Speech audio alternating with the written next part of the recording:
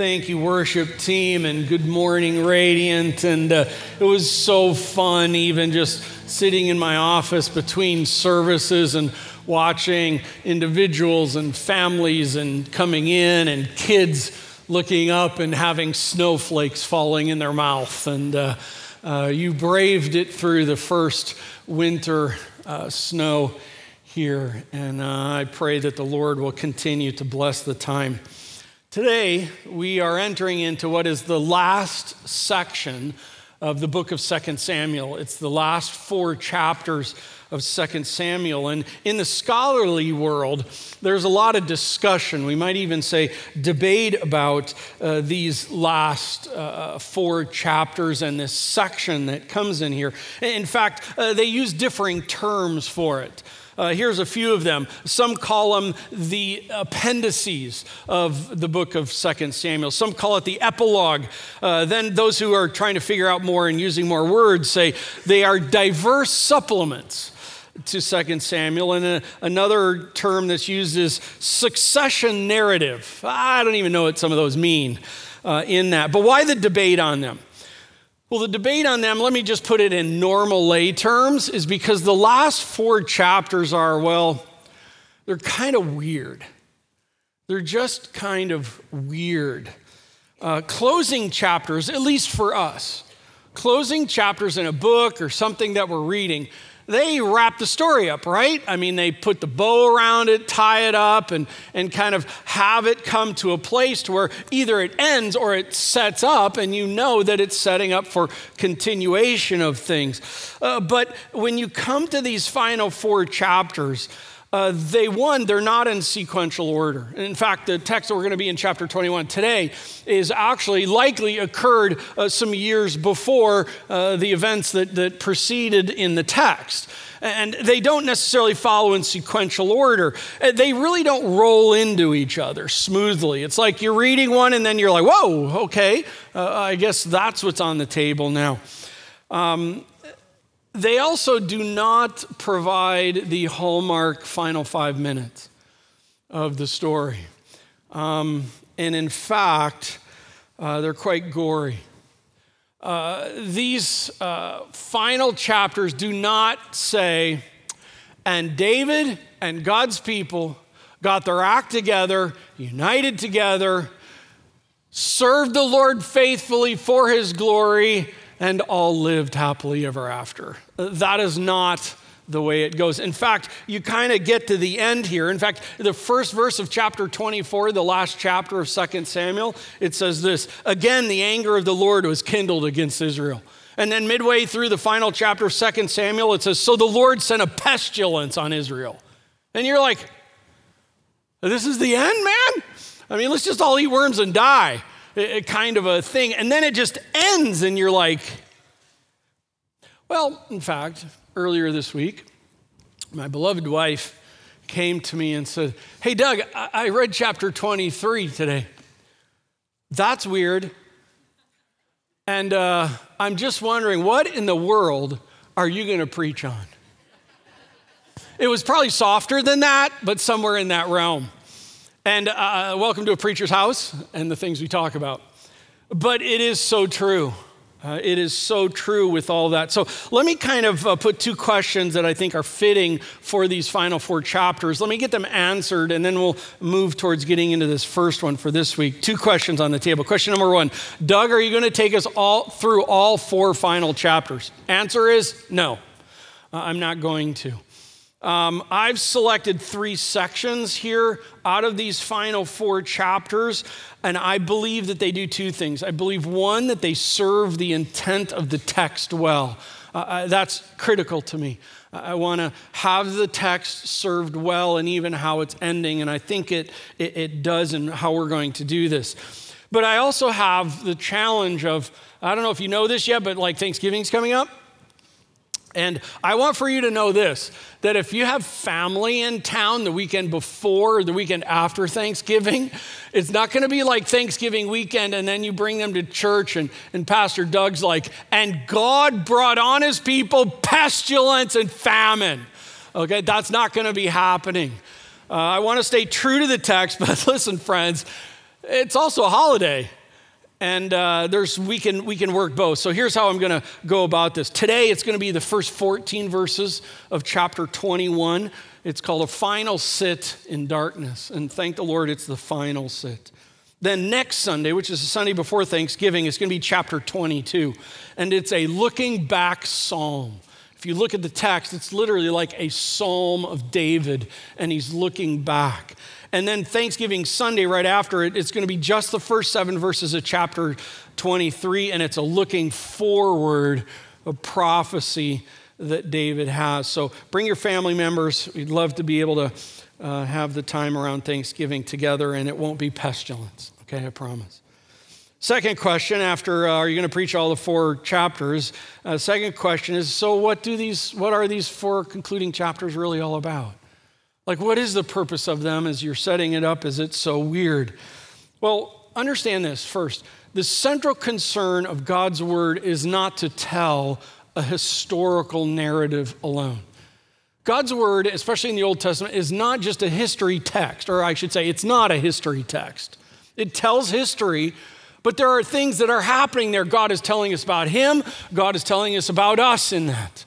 It's not just a movement of chronology of history, and sometimes we can think that that's all that it is. There is some other purpose that is going on. And in these final 4 chapters, I love what the commentator Bill Arnold says on this. He says, the overarching concern throughout most of 2 Samuel has been with the question, who may serve suitably as king of Israel?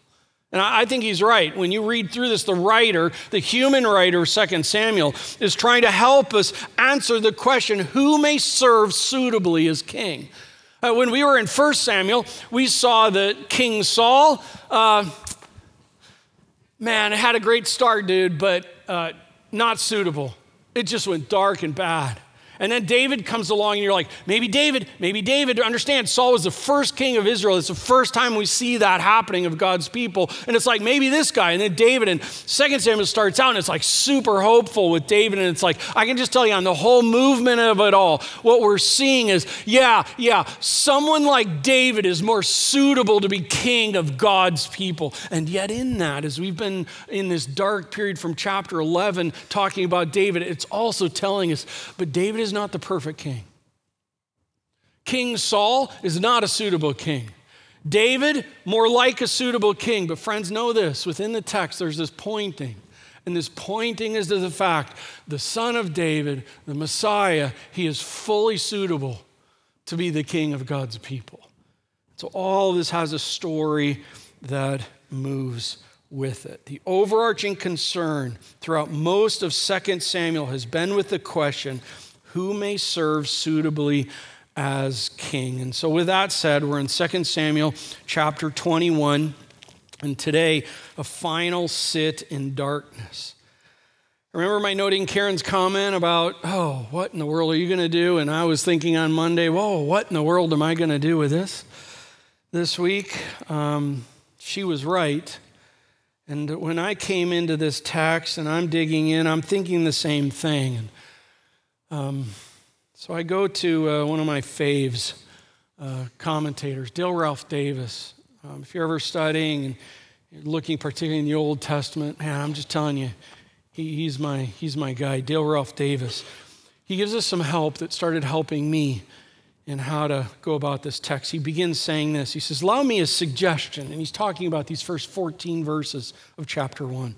Allow me a suggestion. The writer tells this very solemn story, especially about Rizpah, because he wants to make you solemn. He depicts this very sad episode because he wants you to be sad over it and to marinate in that sadness. And I think this is interesting, and not go worrying about how to pilfer some application from it. By the way, one of the things I love about Davis is he is amazing at taking texts, particularly the Old Testament, and having application that is so true to the text and so true to who God is. And yet, so for me, when reading this and knowing how he writes in his writing, it's like, that's an amazing statement. Because sometimes we can just want to dive in. What's the nugget I need to get out of this to apply to my life this week kind of a thing. And he's saying, hold off on that. He goes on to say this. There is something irreducibly sad about this sight that we'll see. For here is a heart and gut wrenching misery. And the writer would fill your senses with it, as if to say, look what comes from covenant breaking. By the way, we could just put in there application. Look what comes from sin. And lastly, he says this. Whoever stops to consider the wrath of God? The psalm, he's referring to Psalm 90. The psalm answers, nearly no one. But our writer says that you should. So stay at Gibeah. Let it sink into your pores. Share the tragedy. It will do you good. So, Lord, today, that statement of what we just read has been resounding in my heart today. And so we're going to sit here at Gibeah and we're going to let this sink in. And we're going to trust that it will do good. It is a heart and gut-wrenching situation that frankly raises questions in our mind, uncomfort in our mind. And we're squirrely people. And I pray we're here right now with you, Lord. And Spirit of God, use the Word of God to work in our lives for your glory. In Christ's name we pray. Amen. Verses 1 and 2. Now, there was a famine in the days of David for how many years? 3 years. By the way, note, I'm reading English Standard Version. It says even after that, year after year. It's like the writer wants for us to understand that it's like 3 years. Oh, by the way, pause.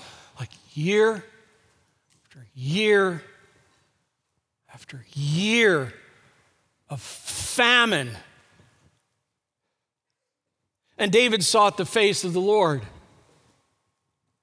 And the Lord said, by the way, that's super cool. God reveals when he is sought. And the Lord said, there is blood guilt on Saul and on his house. By the way, Saul is dead. Saul has been dead for a number of years. And the Lord says, there is a blood guilt on Saul and on his house because he put the Gibeonites to death. So the king, David, called the Gibeonites and spoke to them. Now, the Gibeonites were not of the people of Israel, but of the remnant of the Amorites. Although the people of Israel had sworn to spare them, Saul had sought to strike them down in his zeal for the people of Israel and Judah. The text is making reference to events that took place that are recorded in Joshua 9. In Joshua 9, the conquest of Canaan is taking place. We have in Joshua 9 listing of all these ites, the Hittites and the Amorites and the Canaanites and the Jebusites and all the other parasites, or I don't know, whatever it was, the kinds of things. They're gathered together. Israel's gathered together they are gathered together to fight against Joshua and the Israelites. And then in Joshua 9, we learned that the Gibeonites hear what happened in Jericho.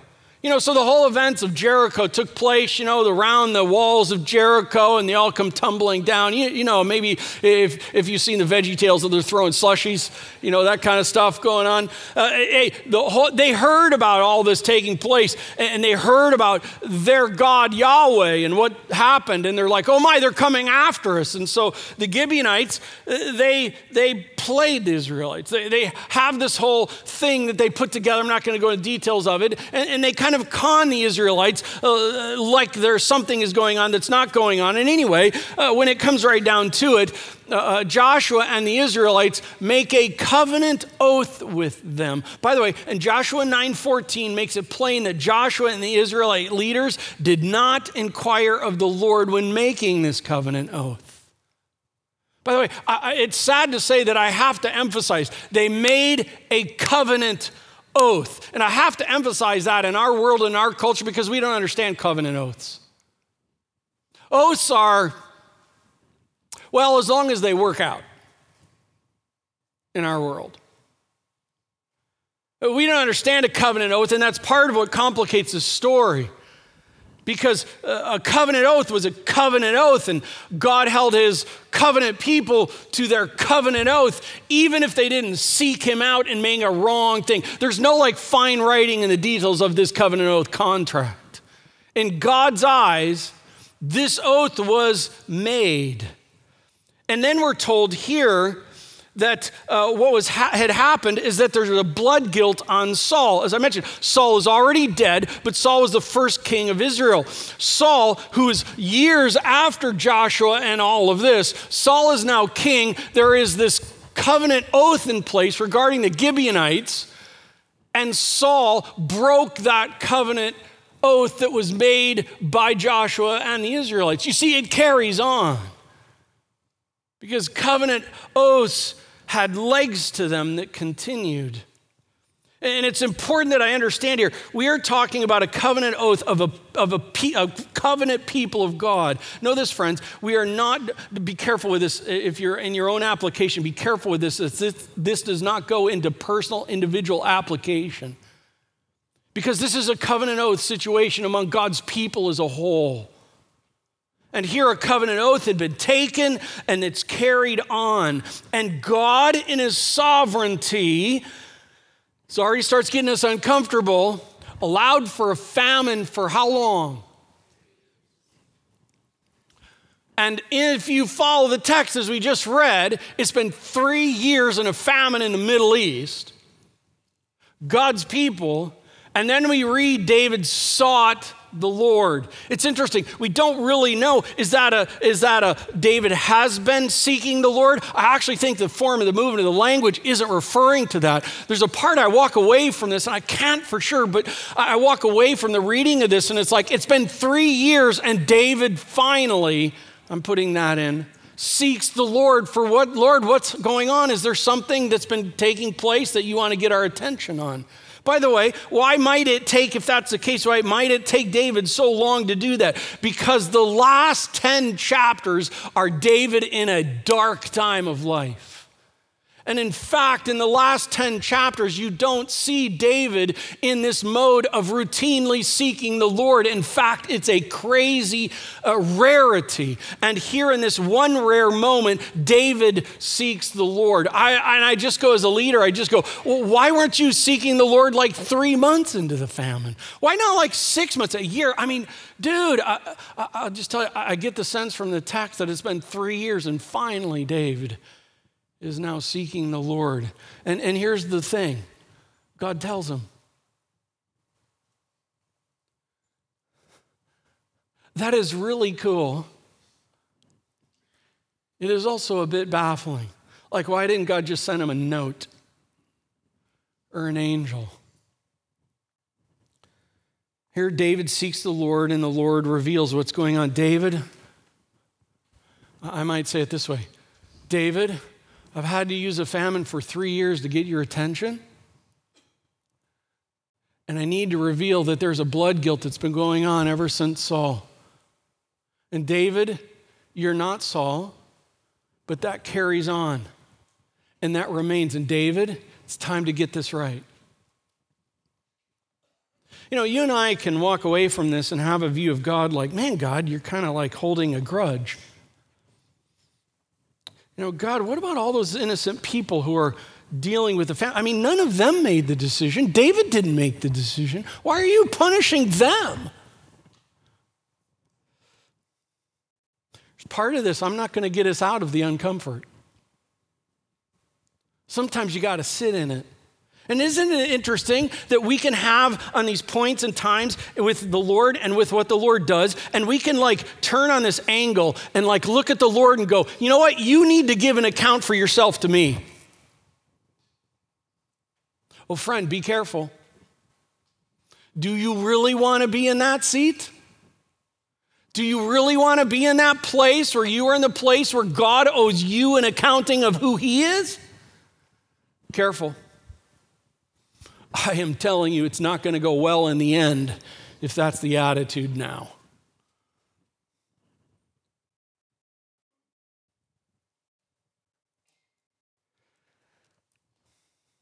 And David said to the Gibeonites, "What shall I do for you?"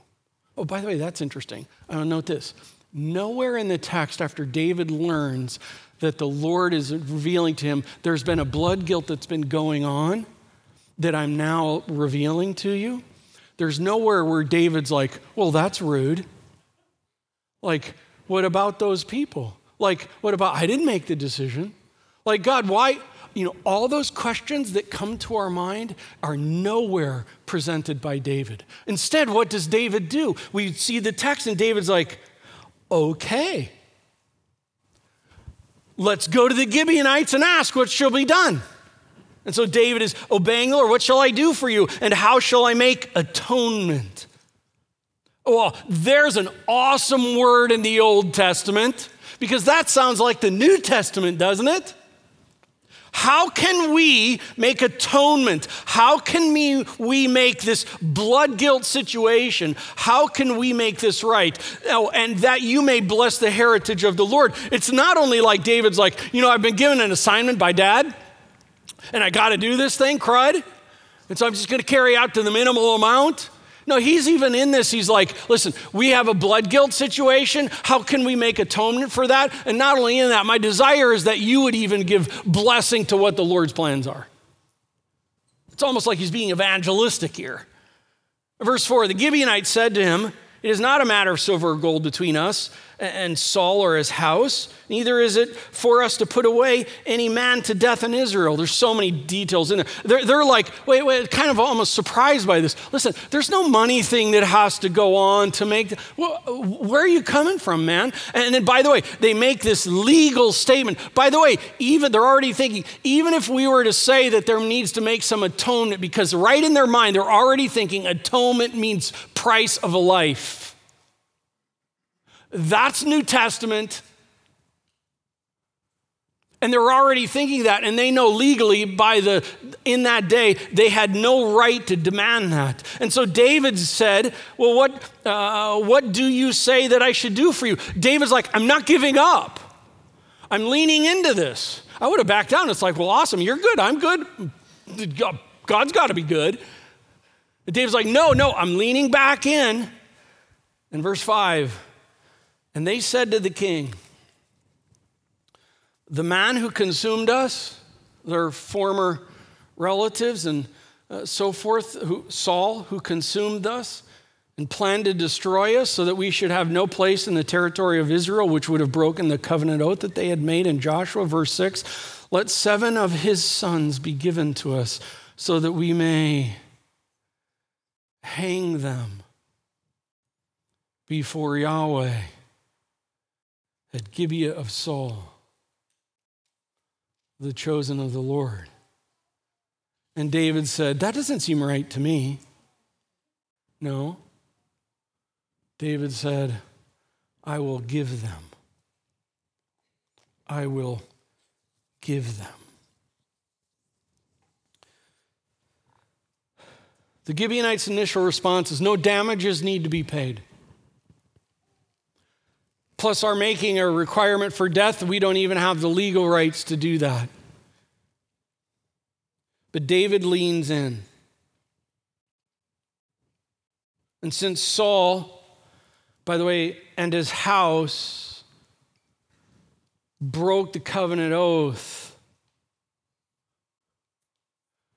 a blood guilt payment must be made. And I'll just say for me, I'm feeling uncomfortable. And you are too. Because, friends, that is a barbarian request. And yet David grants them a request. So why are these 7 sons of Saul paying the price for Saul's oath-breaking work? And why are the regular people of Israel paying the famine price for King Saul's junk? And let's just even go back further in chapter 20. Why are the 10 de facto widows of David having to pay a high price for David's foolish decision? Oh, and let's even go back further. Why is that little baby that was born to Bathsheba through David and Bathsheba, why does that little baby have to pay the price for David's sin? Oh, and let's just keep on going back and back and back. Oh, until we get, by the way, to Adam and Eve. And I'll just note this. When Adam and Eve sinned, all sinned. As our representatives, when they sinned before God, the fall came in, the curse came in, and all sinned. But in all of this, I'm going to say, in the struggle bus of all this, there is something that is to be noted. And that is that God revealed the source of the problem. Friends, in the day of New Testament, the days during the Testaments, and the time of the pantheon of the small g gods of Greek and Roman, my goodness, in the pantheon of gods, the small g gods would play with humankind. We were their toys. That was the view of how it worked. And the fact here that Yahweh, the God, revealed the problem sets him apart from this whole idea of all these other pantheon of gods who just play with mankind.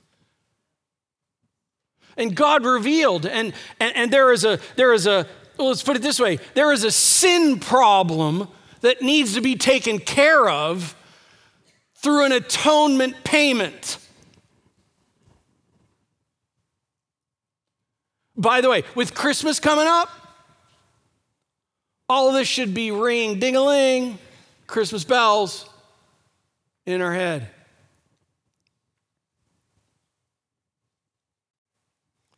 Yahweh is sought, and he revealed, verse 7, but the king spared Mephibosheth, the son of Saul's son, Jonathan. By the way, that would make, we've met Mephibosheth.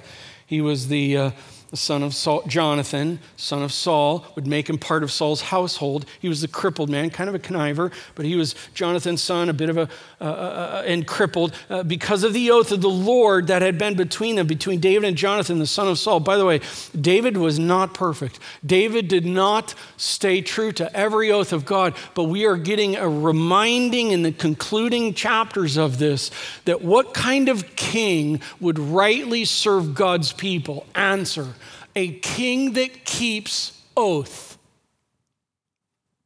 And David here is being referenced back to his oath with Mephibosheth. And David is keeping that here. Verses 8 and 9. And the king took 2 sons of Rizpah, the daughter of Aiah, whom she bore to Saul, household of Saul, Ermoni and Mephibosheth, and the 5 sons of Merab. By the way, that's a different Mephibosheth than the one before.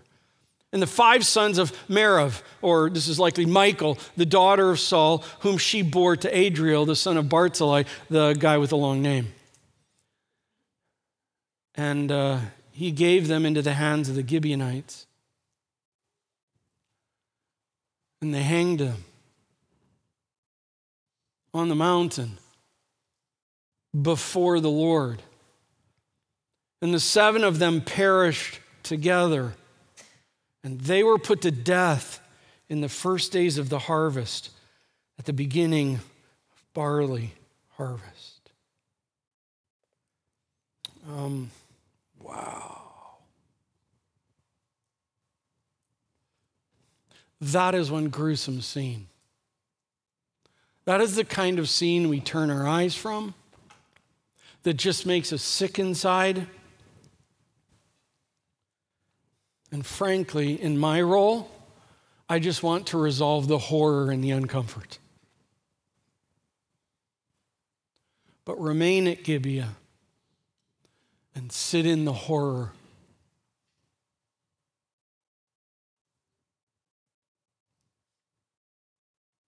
King Saul's offense was a national offense, not simply an individual offense.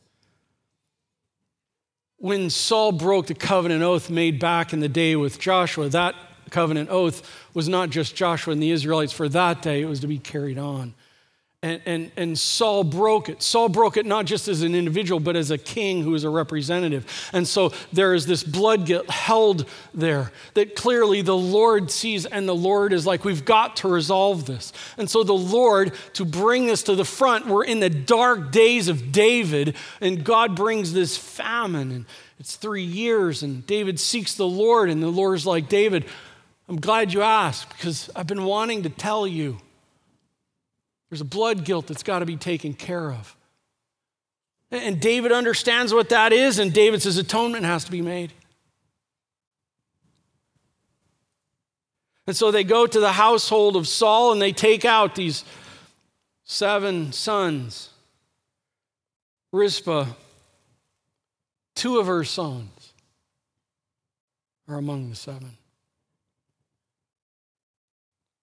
What a horror for a mom.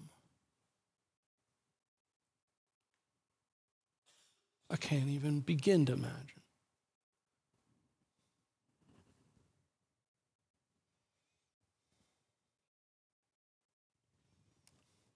Atonement is gruesome. Atonement is gory. Why? Because sin is gruesome. Because sin is gory. Atonement can take you to the scene of the passion and the cross. You want to talk about a bloody bath of gruesome, gory unleashing of hell. It's there.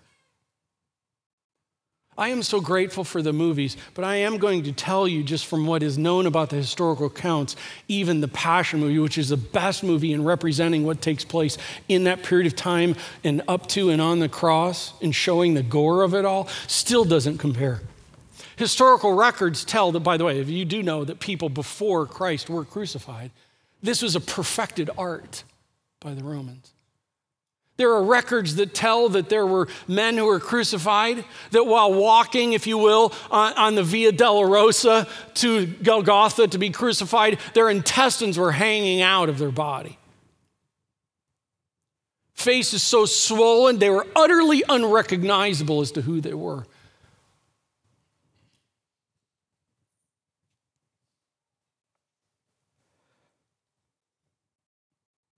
Sin, friends, sin is that gory and gruesome and horrible before the Lord. You see, we are a sanitized people. The slaughterhouse is strategically located far from the store. Our trash is hauled away. Our excrement is flushed away. Our body odor is showered away. Our bad breath is brushed and gargled away. Our germs are Lysoled away. And I'll even note this. God's rightful wrath is refuted away.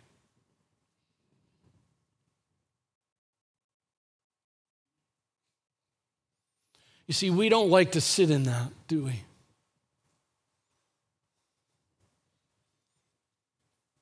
And so when we come upon something like this that seems just to be so unnecessary and so much needless gore, we look at it and then we look at God and we have this, we have this sanctimonious disgust as if we claim to be the ones who are the rightful understanding ones of how things should take place. Oh, the pride. In my heart and in our hearts. Oh, the pride. Like God has to give an account for us for what he does.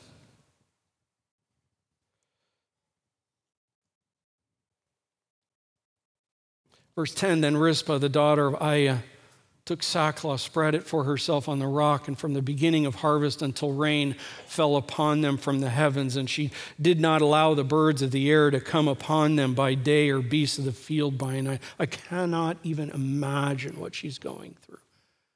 Verse 11, when David was told what Rizpah, the daughter of Aiah, the concubine of Saul, she's from the household of Saul, had done, David went, took the bones of Saul, the bones of son Jonathan from the men of Jabesh Gilead, who had stolen them from the public square of Bethshan, where the Philistines had hanged them on the day the Philistines killed Saul in Gilboa. Verse 13, and he brought up from there the bones of Saul, the bones of his son Jonathan. They gathered the bones of those who were hanged, and they buried the bones of Saul and his son Jonathan in the land of Benjamin and Zelah, in the tomb of Kish, his father. And they did all that the Lord commanded. By the way, important thing to get out of all that information is this. David was the king who suitably gathered all the remains of the household of Saul, Jonathan, and all of these who were killed, and he gave them a respectful burial.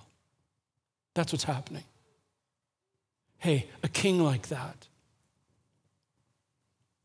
who even understanding the horror of Saul's poor leadership, and instead of getting all mad and angry and all the talk about what a loser he was, David understands that God is sovereign over all things, and David even has the bones gathered of that family, and he's not going to let them be left out like they are because of Rizpah. He's going to give them a respectful burial. By the way, a king like that. And then the last sentence, and after that, God responded to the plead of the land, and the blood guilt was removed.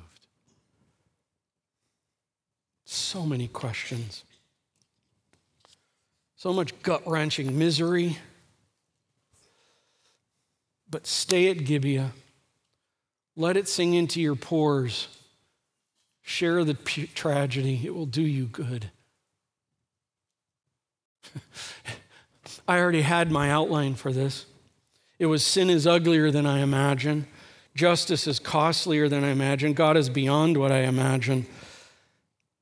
After I just continue to sit on what David said, no. It's just time to sit in some darkness.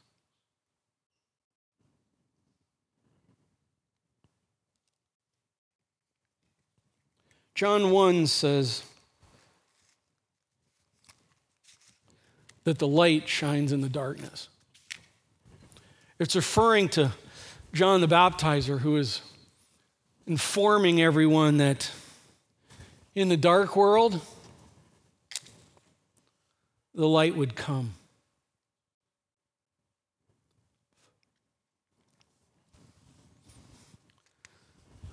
There's something really cool about fireplaces and candles.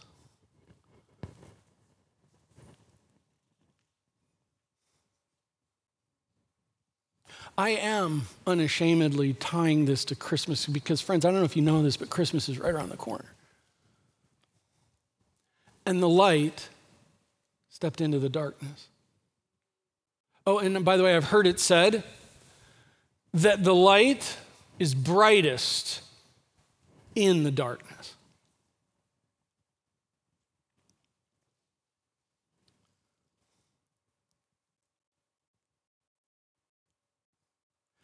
Look around this room. There is a lot of dark. I can see people there. I can't see faces.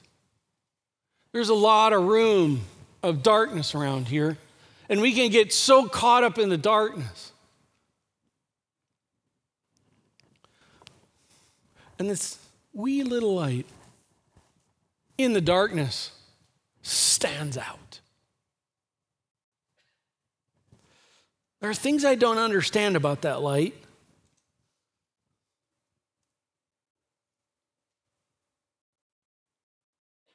Like, why wax? Like, it really sucks it up, that wick? Like, it's really not that hot.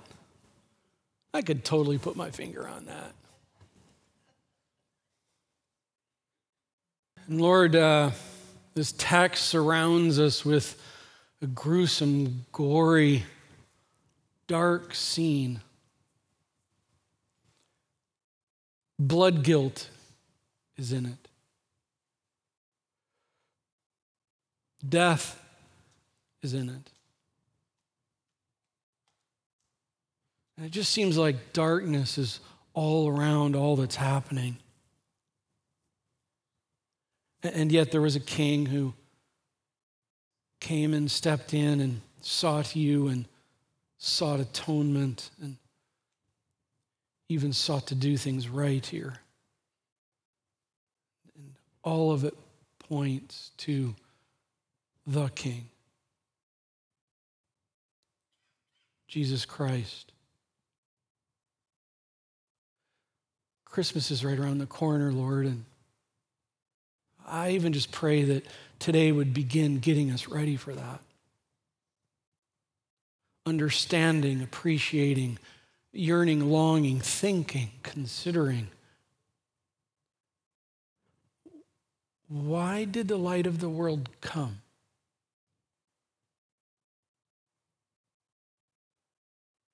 And the answer is because a blood guilt payment needed to be made for our sin, for our darkness. And that payment that was paid was gory and gruesome and eye-turning and horrific, but done out of love. For as many as who would receive him would be called children of God.